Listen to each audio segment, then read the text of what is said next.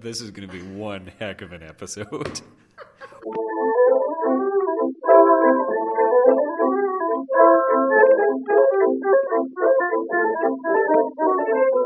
Hello and welcome to Witch Please, a fortnightly podcast about the Harry Potter world. I'm Marcel Cosman. And I'm Neil Barnholden.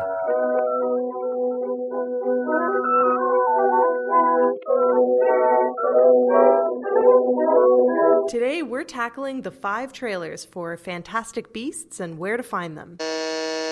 5 trailers plus the Fantastic Beasts IMAX fan event featurette, which isn't one of the trailers available under the movies section of the Fantastic Beasts website, but I found it on YouTube, so we watched it, and it says Warner Brothers, so you know it's official. But before we get started, I first want to say that one of our listeners pointed out that this is going to be a 5-film adaptation of like the smallest book in the history of time. So small that it's putting Peter Jackson's Hobbit trilogy to shame.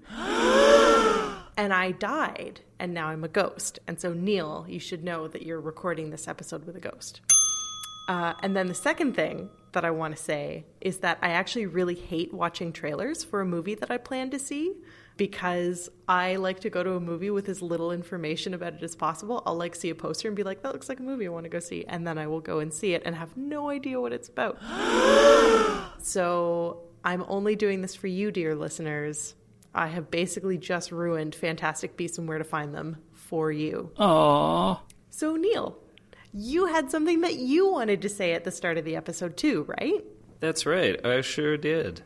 I just wanted to comment that on Twitter, my comment in the past episode that trailers are adaptations of some kind was taken up in a really interesting way by 2 listeners of Witch Please. Wait a second. That was my comment. Wait, was it? Yeah.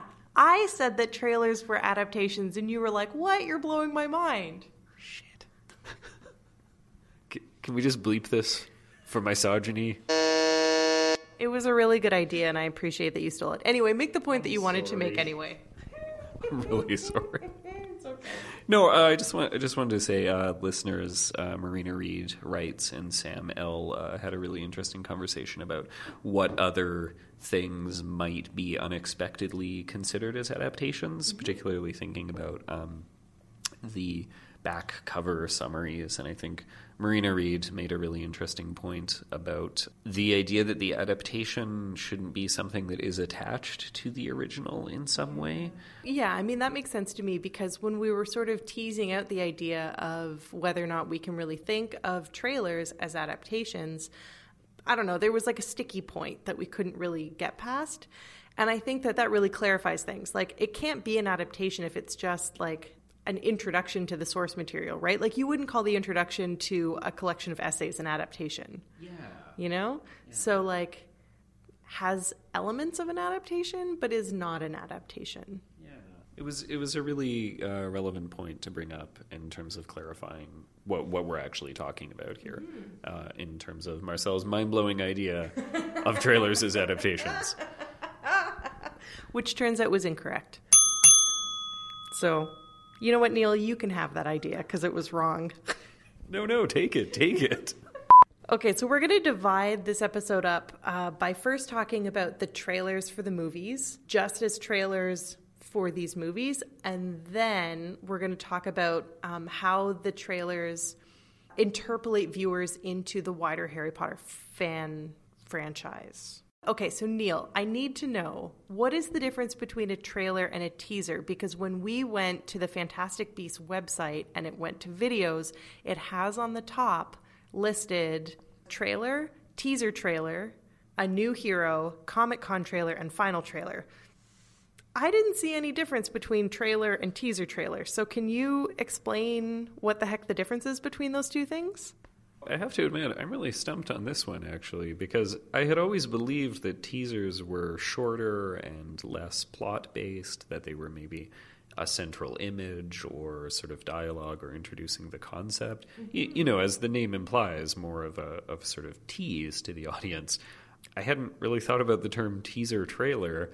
much less for this film, where the teaser trailer is the same length and pretty much exactly the same, as less difference between it than between A New Hero and the other 3 trailers. I actually don't know. I don't know if it's just become a meaningless term. So I thought I knew what it meant, and I am wrong. Okay, so maybe we can think of the teaser as being like a wedding invitation, because it used to be that wedding invitations were the thing that notified you that 2 people were getting married and they're getting married on this date, so you should come. But now people send save the dates. So maybe this parallel isn't working at all. Let me try another one. Maybe it's like a promise ring, where like it used to be that you would give somebody an engagement ring to be like, I want to marry you, let's get married. But now people give promise rings to be like, someday I'm going to put an engagement ring on your finger, which is a promise that someday I'm going to put a wedding ring on your finger. You know what? This isn't working either. Never mind. This is just like a foray into why I find the wedding industrial complex so confusing. I think there is, to be honest, a connection between what you're talking about, because for the same reason that the wedding industrial complex has sort of disarticulated all the parts of a wedding and expanded them to an infinite length, that's exactly what the entertainment industrial complex has done to movies and their previews. So the idea that you would have a trailer, a teaser that appears at a comic convention in a huge event, a year or more before the movie is even released, or featurettes that are released while the movie's being filmed. There's those sort of, interviews that appear with people while they're on set before the movie's been released. I think that is the same impulse to kind of maximize the product or the exposure of the product. So I think that's entirely pertinent. Great. Also, the wedding industrial complex is always pertinent. It's never not inappropriate to talk about how it is bananas. Okay, cool, great. Neil, you were going to talk a little bit about trailers. Talk to me about trailers in general, and like we talked last time, I got you to explain what the function of a trailer is. So expand on that. Well, generally the point of a trailer, as we talked about last week, is to give the audience a sense of what the movie will be like, and to some extent what it's about. And part of what's interesting about this variety of trailers is that you can see different approaches that they've taken to it. Lumos Maxima. Lumos Maxima.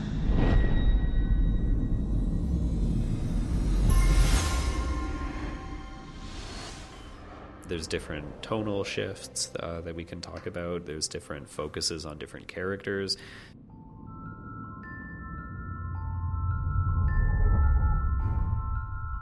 You're an interesting man, Mr. Scamander.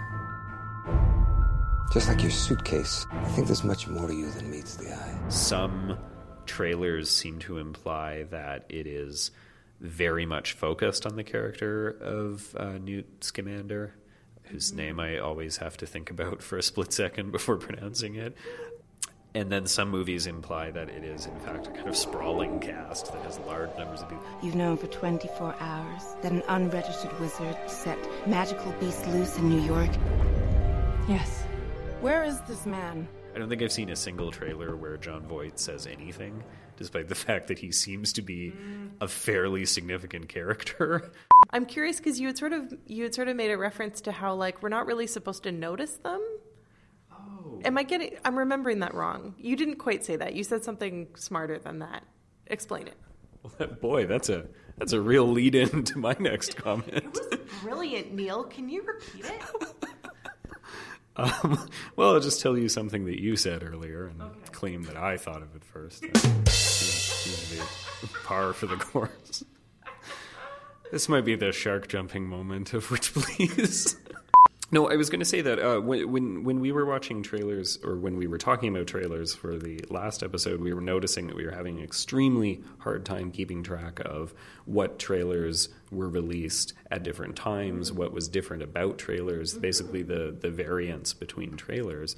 And I was thinking about it more afterwards, and I think that we're not supposed to notice that. I think that we're not really supposed to be carefully parsing how many different trailers come out or when they're released, or to be aware of the way in which they're maybe playing to different audiences. I mean, I understand that fans do actually parse trailers in a huge amount of detail, as, do some professionals, right? But, yeah, I mean, I'm not sure that we, the kind of lay audience, are actually supposed to really think about that very much, that there are different trailers.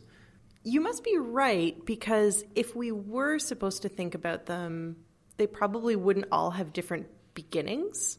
I don't know, pretty much every one of the trailers, not the like fan event things, not the fan event videos, but the trailers that we watched, they all start uniquely.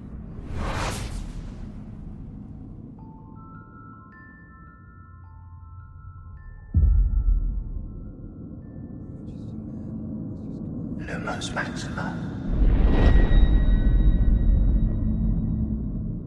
Lumos Maxima.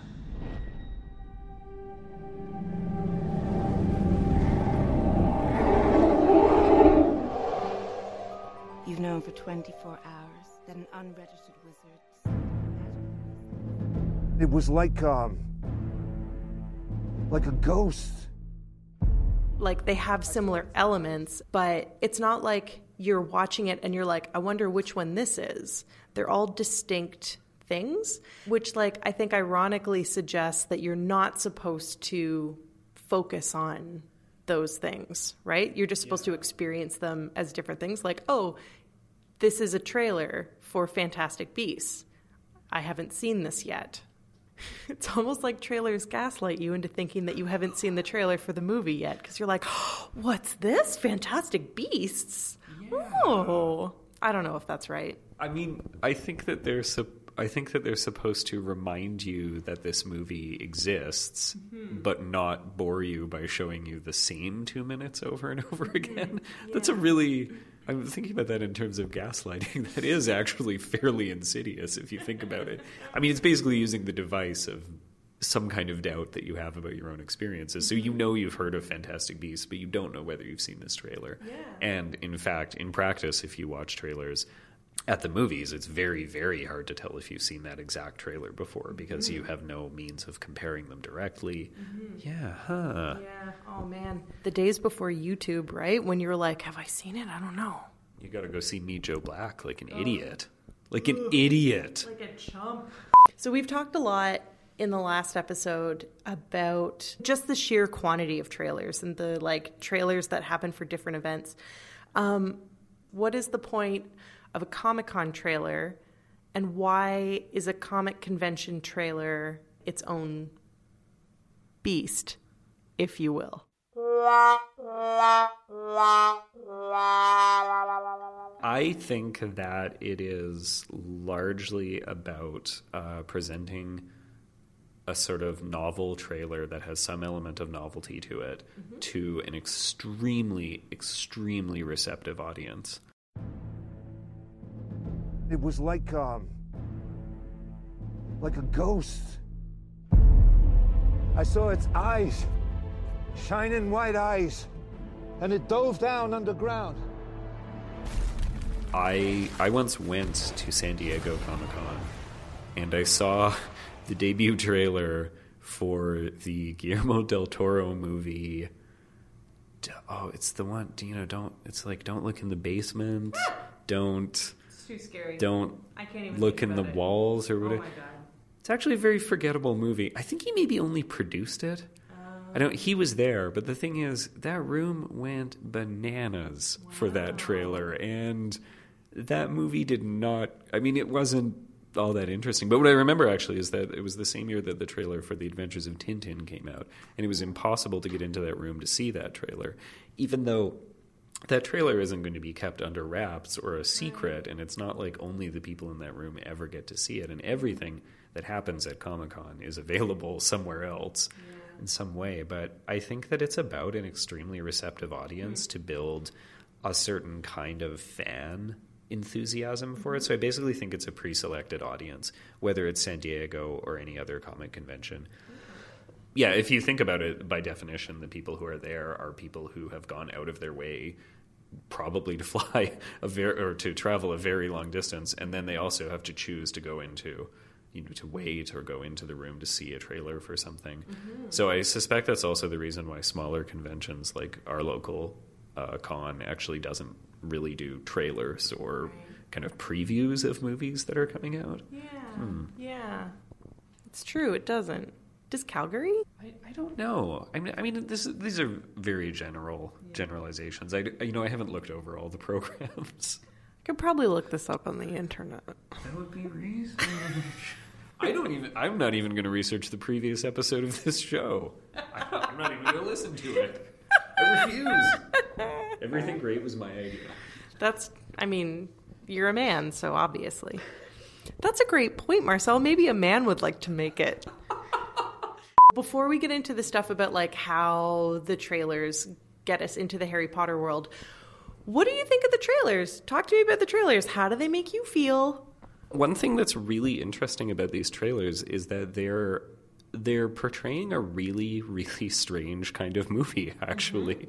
I mean, they are all extremely insistent on the fact that it's a period piece, but it's also a special effects heavy fantasy movie, which is a really, really strange combination that I think is actually kind of much weirder than it appears to be. I mean, I'm really hard-pressed to think of another version of that. First trip to America? Yes. Must get that fixed. Anything edible in there? No. Any livestock? No. Welcome to New York. I mean, it's strange because movies that are set in a recognizable period of the past have some kind of relationship to authenticity or to reality or to history particularly. But since this is a fantasy movie... Something is stalking our city, wreaking destruction, and then disappearing without a trace. Witches live among us. Sort of by definition, no, it's not actually something that ever happened, and it's not set in the real world, and it's not, it's not a story about something that happened that you should know more about or you should be interested in because it's real, which is very strange, actually. It's funny because when we were watching, I can't tell any of the trailers apart anymore, so I don't even know which one it was or if it was like a bunch of them. It was like a fever dream. But there's the part where a bunch of shit in New York starts exploding. This is related to Grindelwald's attacks in Europe. This could mean war. And I was like, we got a plan, right, guys? How are they going to tie this into the history of New York City? And then I was like, wait, it's a fantasy movie. They don't have to. And then I was like, wait, no, it's a historical period movie that's like trying to connect to the actual fascist uprising of the 20s. So are they gonna You're right. Yeah, you're totally right that it's like a really, if you will, strange beast. It's totally unclear to me from the trailer whether this is a secret history or an alternate history or just a sort of fantasy that doesn't try to touch on real things that have happened. I mean, certainly things in, well, I don't want to get into the paratext, but the paratext strongly implies that it's someone's version of actual events. But yeah, I think they're intriguing trailers for that, because I think that as much as that can seem incoherent, it is interesting. I mean, it's not a very common sort of style or genre to look into. Do you think that this is a new genre? Is Fantastic Beasts and Where to Find Them going to usher in a new genre of fantastic period pieces? Capital F fantastic, not like Sense and Sensibility. Which is fantastic. I wonder, actually, that's a really good question. I mean, I'm having a very hard time thinking of other movies that have this kind of tone, with the obvious exception of, well-known franchise Harry Potter. But whoa, we're really through the looking glass here. You know what? Actually, you know what's so interesting about that is that Harry Potter is supposed to take place in like the 90s, and it's not set. The movies are not set in the 90s. It could have been like, I mean, I guess it would have been weird to be releasing movies in the like late 90s, early 2000s that were set in the early 90s. So maybe that would have been weird, but it kind of would have been precious. Although this does bring me to something about Fantastic Beasts that I also find... I forgot what you were doing. Yeah, remember that movie, Fabulous Creatures and their locations? Yeah. One thing that I find really interesting about the Wizarding World portrayed in it is that it seems extremely modern for its time. What you see of the... what is it called? The Magical Congress of the United States or whatever? Yeah. It's those words, but I don't think it's in that order.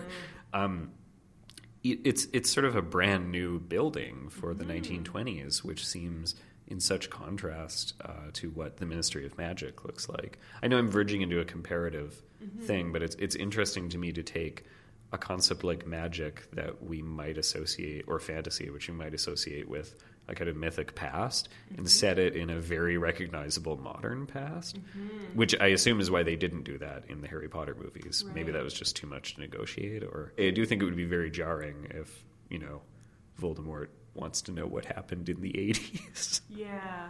Voldemort shows up and somebody has like the Eve 6 album playing on their Discman.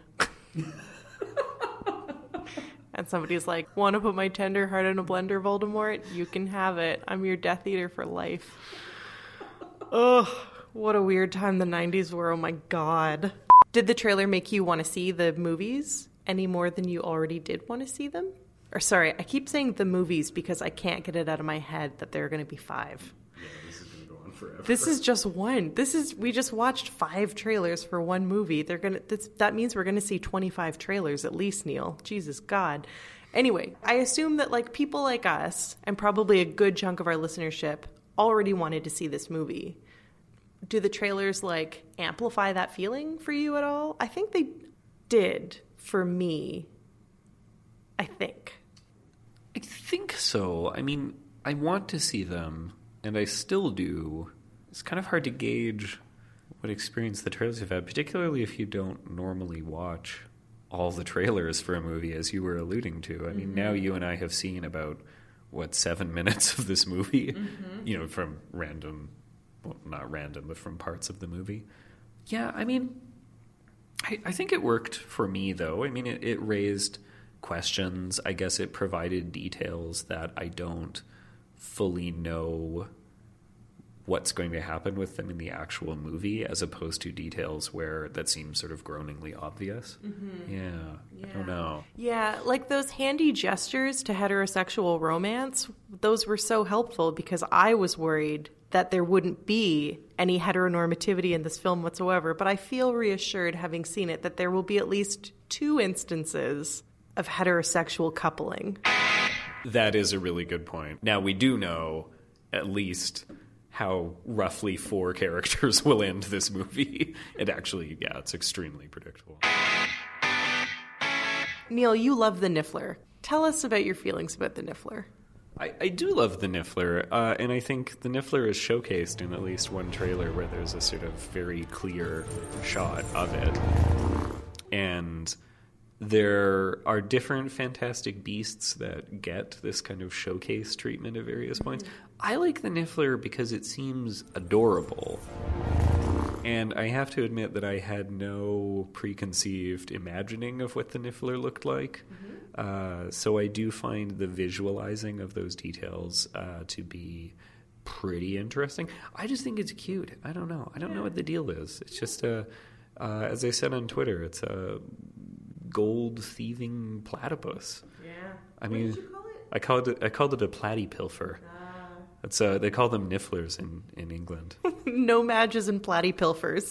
Marcel, is there a Fantastic Beast that you find particularly interesting from these trailers? From these trailers?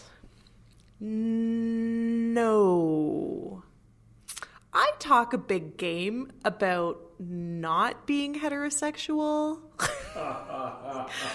But Newt Scamander is exactly my type.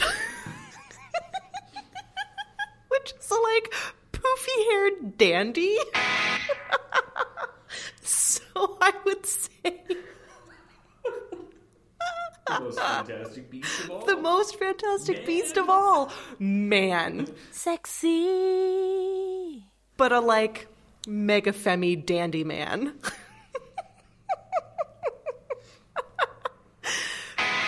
So I would say that that there was that.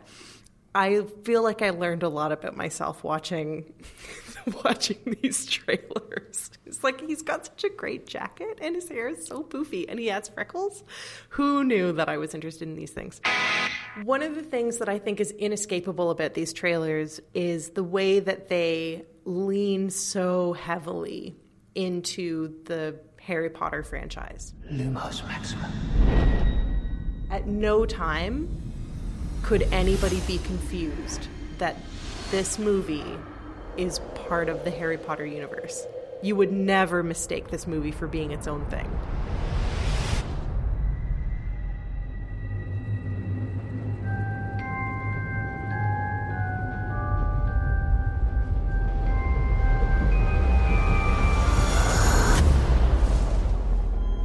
Mysterious thing. Time. You're a wizard, Harry.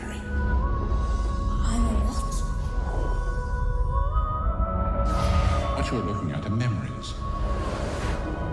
You're an interesting man, Mr. Scamander. And that is interesting to me because it's not canon. It is it is canon because J.K. Rowling said so. But it's paratext. It's an adaptation of paratext that is now its own story. So I find this really interesting, and there are so many ways that the trailers invoke Harry Potter and ensure that the viewers know how invested this movie is in the Harry Potter universe. And one of the big ways that these trailers do that is with J.K. Rowling. In Fantastic Beasts and Where to Find Them, you're learning about a part of magical history that's talked about in the Potter books, but you never see. I'm getting a chance to tell that now. Her name appears in all of them, like writer and producer or just writer or whatever, J.K. Rowling. But in a couple of them, they actually have an interview with her spliced throughout the video. My heroes are always people who feel themselves to be set apart, stigmatized, or othered. That's at the heart of most of what I write. And it's certainly at the heart of this movie. And I thought that that was really interesting, not least because she looks so great. But her presence there really sanctions these films as deeply ingrained in the Harry Potter world. Yeah, I thought it was really interesting that obviously in the trailers where they have used portions of an interview with her, it's a much longer interview and they've taken parts of it. Fantastic Beasts and Where to Find Them was a textbook that Harry Potter used at school. While I was writing Potter, I became quite interested in Newt Scamander. So I knew quite a lot about Newt.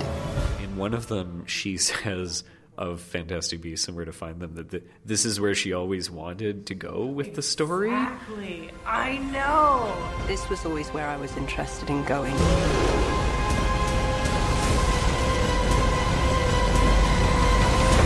This is what I wanted to do.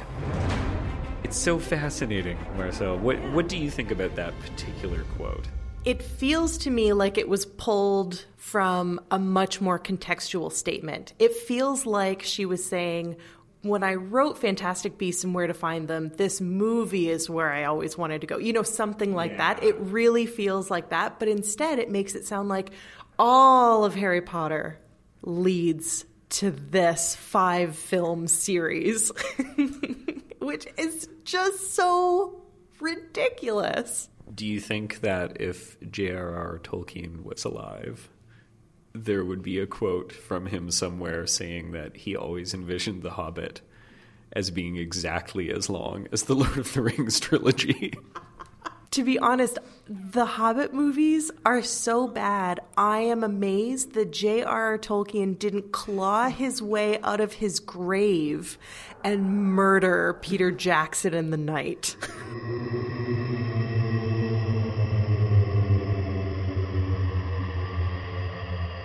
That is what I think about that.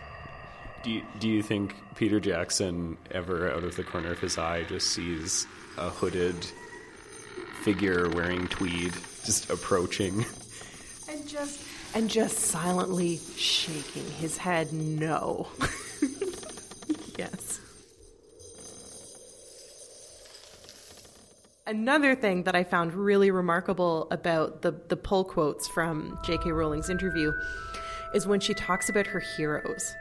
My heroes are always people who feel themselves to be set apart, stigmatized, or othered. That's at the heart of most of what I write. And it's certainly at the heart of this movie. And I was like, are you kidding me? This is coming from the person who has blocked Indigenous activists on Twitter for critiquing her representations and appropriations of indigeneity? Like, are you kidding me? You who have, like, participated in egregious othering yourself through your books? Are you kidding me?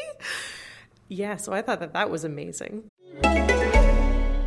Why is the new Sleep Number 360 smart bed your answer to better health and wellness? It's proven quality sleep. Any more questions? Yes, I'm always freezing, and he overheats. It's temperature balancing, so you can sleep better together. But can it help keep us asleep? It senses your movements and automatically adjusts to keep you effortlessly comfortable. So I'll have more energy for yoga. Yes, proven quality sleep is life-changing sleep. Namaste. Namaste to you, too. And now, save up to $1,000 on the new Sleep Number 360 smart bed and adjustable base, only for a limited time. To learn more, go to sleepnumber.com. This whole conversation about J.K. Rowling herself appearing in the trailers raises so many questions about authorial intent that that quote is a really good flashpoint for it, because it does make you think. It makes me think differently just about what it is that she has been trying to do with these different things. So one thing that I think became clear in some of the controversy about this movie is that Rowling and many people who are fans of the series see a kind of distinction between allegorical ideas of othering and then actual othering that takes place in our world. Yeah. So you have this sort of Hogwarts that represents one thing but is actually made up of a totally different thing. Mm-hmm. I may be pulling part of this from earlier Witch Please episodes. That's the theme of this episode, apparently.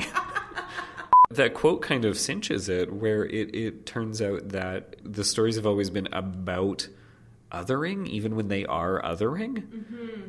It's just very, very strange. I agree. It's almost like it's... I want to be very careful with my words here because I do not want to give J.K. Rowling a pass for this. But it's almost like her stories in their othering are themselves so allegorical that you're supposed to learn a lesson from the othering that appears, and that it isn't just like unconscious reiterations of white supremacy and like heteronormativity and patriarchy and colonialism that exist in our everyday world, right? I feel like we have to talk about magic in North America.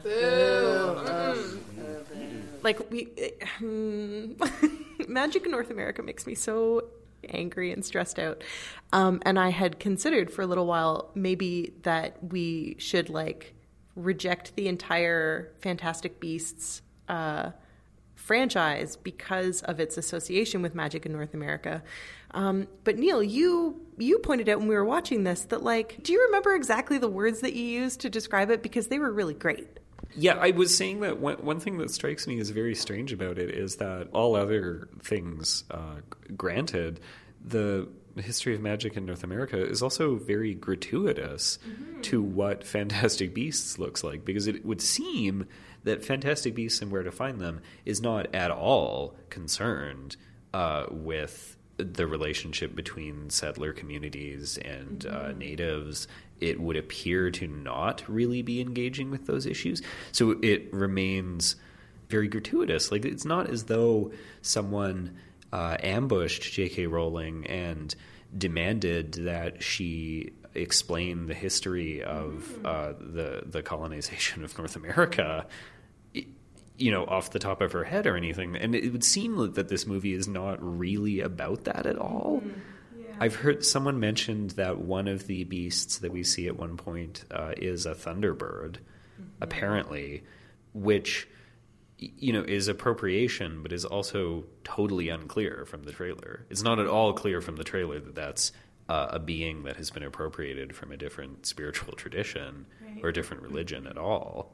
If we go back to that conversation we had earlier about, what is the word that I'm looking for?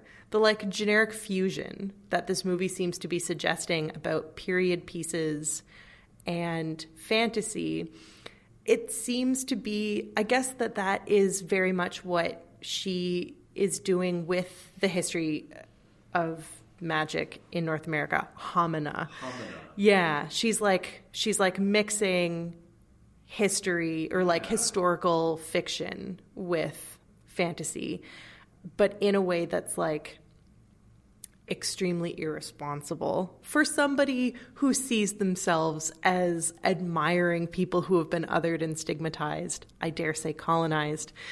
I guess it makes me a little bit anxious for what we're actually going to see in the movie itself, because you're right, the trailers make those history tracks completely irrelevant, right? Or not irrelevant, what did you say? You said gratuitous. Yeah, completely gratuitous.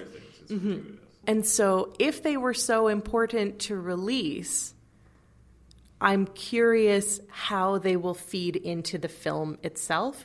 The IMAX fan event has a moment with a woman who could be wearing a headdress.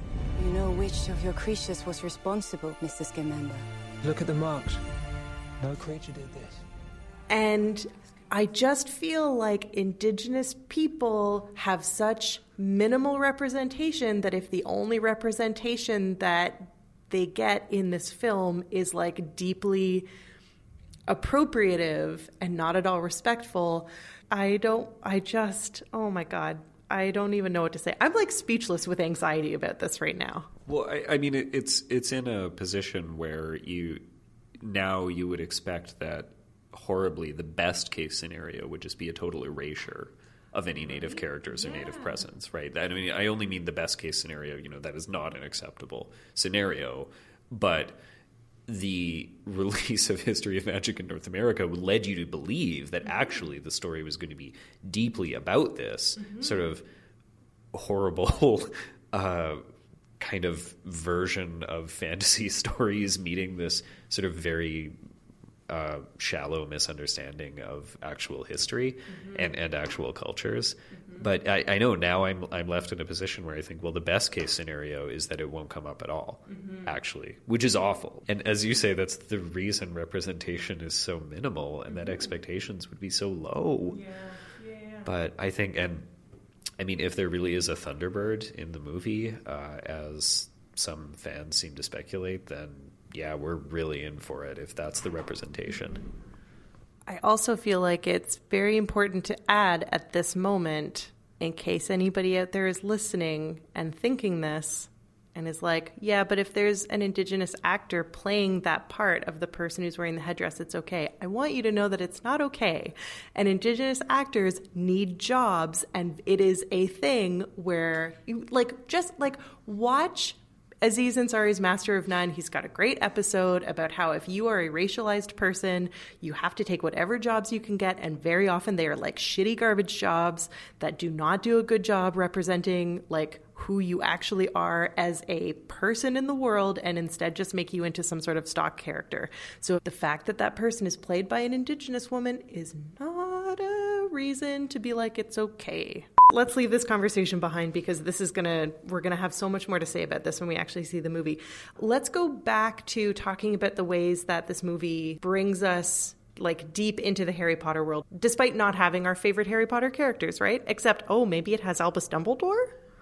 What? Yeah, we had noticed that it seemed as the trailers went on and as more were released, there were more explicit references to Harry Potter, particularly to Hogwarts, to Dumbledore, and to Grindelwald. There's a concept in comic studies of the super reader, which is a reader who is thoroughly conversant with all the text and paratext and deeply cognizant of references and things. And that's the audience that is maybe imagined, but it's the one that gets all the references and all the continuity things. And Grindelwald, to me, is a kind of cusp character on that. I mean, he really trends into being so obscure that it makes perfect sense. Nobody on the street is going to think, oh, Grindelwald. Yeah, that guy who was in one scene of the movies and was, talked about a couple times. Yeah, I find that kind of interesting because I don't know what invoking Grindelwald's name does for a larger audience or for a movie audience. I don't know. What do you think? Well, yeah, that's super interesting because you're right. In the movies, Grindelwald barely exists in those movies, right? Like, we concluded when we watched it that he just looked like a Nazi, and then we looked up the actor's filmography on IMDb and found out that that's typically what he plays. He plays just all Nazis. So he could have very well just been like a stock character, right? The Nazi character who we make passing reference to. But in the books, he's much more important and plays a much greater role.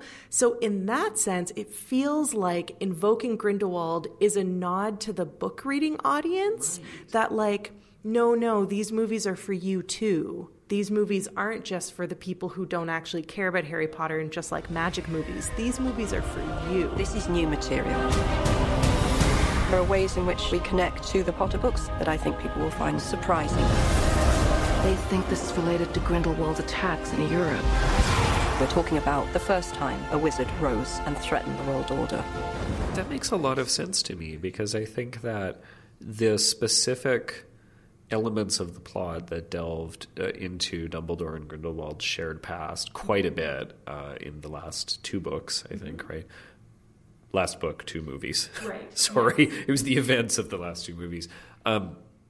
Those events were taken out of the movies as countless other things were, I assume, to make a more streamlined kind of filmic experience. But I agree with you. It's interesting then that these movies are apparently bringing back a reference that I just assume just doesn't have the same kind of weight.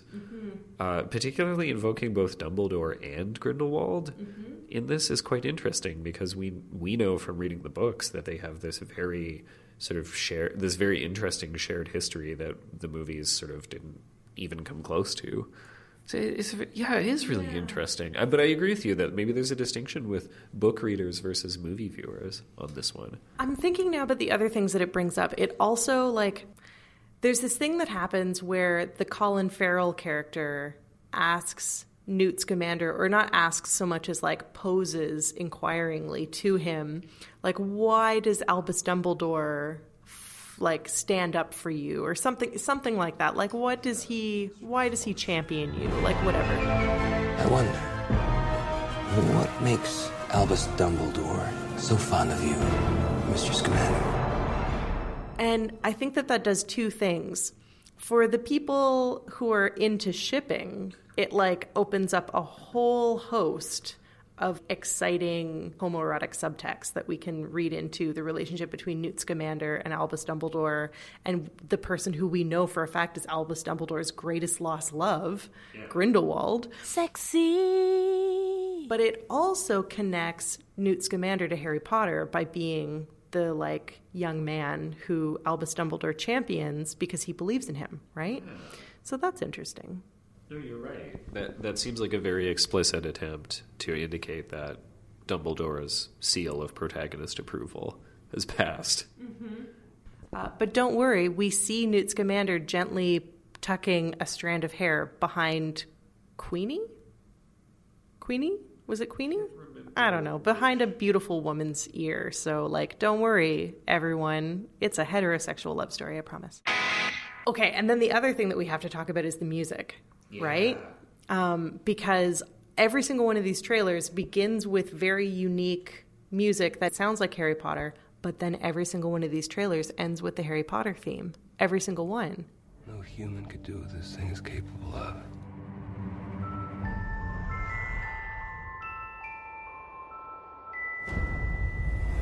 Mr. Scamander!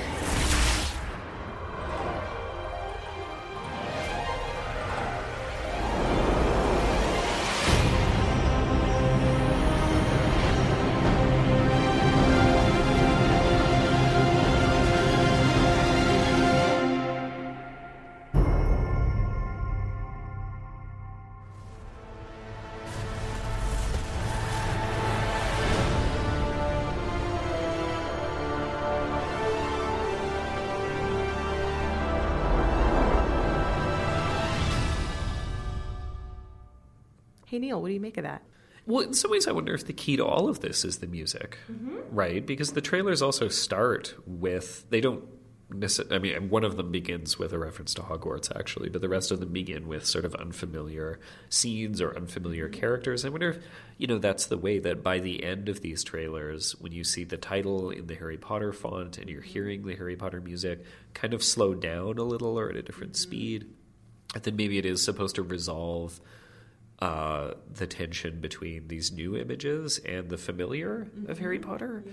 That's really interesting. I feel like if the movie had a title that was, Newt Scamander and the Fantastic Beasts, maybe you wouldn't have to do that as much. Although, I mean, Newt Scamander himself is a fairly obscure character from Harry Potter, so, I hadn't thought of this before, but maybe that also functions as a kind of reference that book readers would be more apt to pick up on. This definitely warrants a mini-sode about music, so maybe we'll look into that. We'll look into people who we know who might want to talk about that. What are your quick thoughts, though, Marissa? So as a viewer, whenever I hear the Harry Potter music, my heart fills with joy. And so it was very much for me an experience of reassurance. When I had asked you at the beginning if the trailers made you more excited or not to see the films, something that I was thinking in the back of my head was that really for me it's less the trailers and more the music. The presence of the music really did work. It really did fire up my blood and make me stoked to see the movie in a way that I probably wouldn't have felt if I hadn't seen the trailers. And again, this coming from the person who hates watching trailers.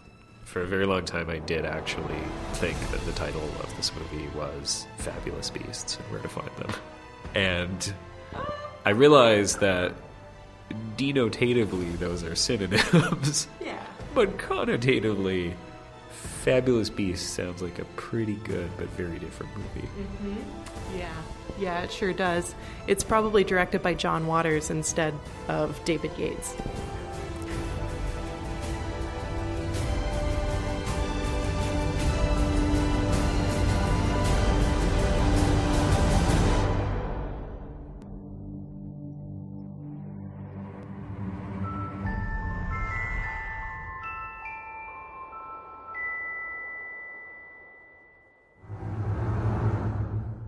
Thanks, dear listeners, for traveling into the future to join us for episode 18.5 of Witch Please.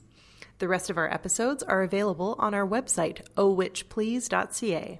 If you like to listen to us while you wash your dishes outside of a Wi-Fi zone, you can also subscribe to us on iTunes or any podcast platform you so desire. And speaking of iTunes, there's always room in the future for new iTunes reviews. So if you want to make a mark on digital history, you can leave us a rating or a review right there. If you're the type of person who likes to plan out your reviews in advance, why not do so over a warm mug of hot chocolate decorated with our faces? Mugs, both the at-home and travel variety, are available along with a ton of other merch at society6.com/ohwitchplease. You can find the link on our website. Special thanks, as always, to Trevor Chow Fraser, our erstwhile tech support and the robot of our hearts. Hi, how are you doing? And a neon color-blocked dancing cat gif to everyone who's been tweeting at us. You better believe that when we next have a canon episode, the Twitter list will be its own minisode in length. Next week, Hannah and I will be appearing IRL at Tufts University in Massachusetts.